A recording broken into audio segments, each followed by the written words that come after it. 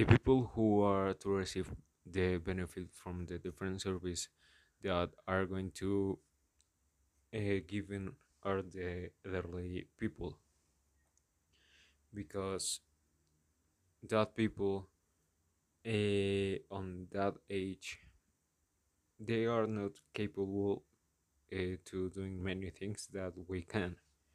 So it is our duty as young people or as students to do everything possible to make that things more easier for that people, for that elderly people, and everything is for provide better security on the way of health and among other things.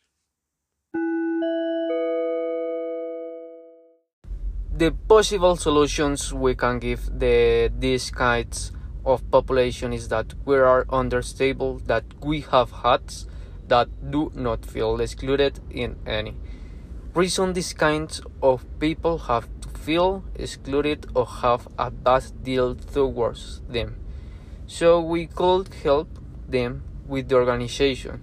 Some methods could also be adopted for them to feel the supports of others, and we can be unit and forms and inner strength in them.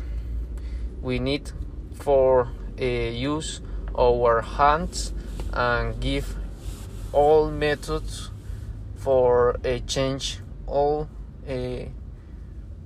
main of excluded these people. Thank you very much, and thanks.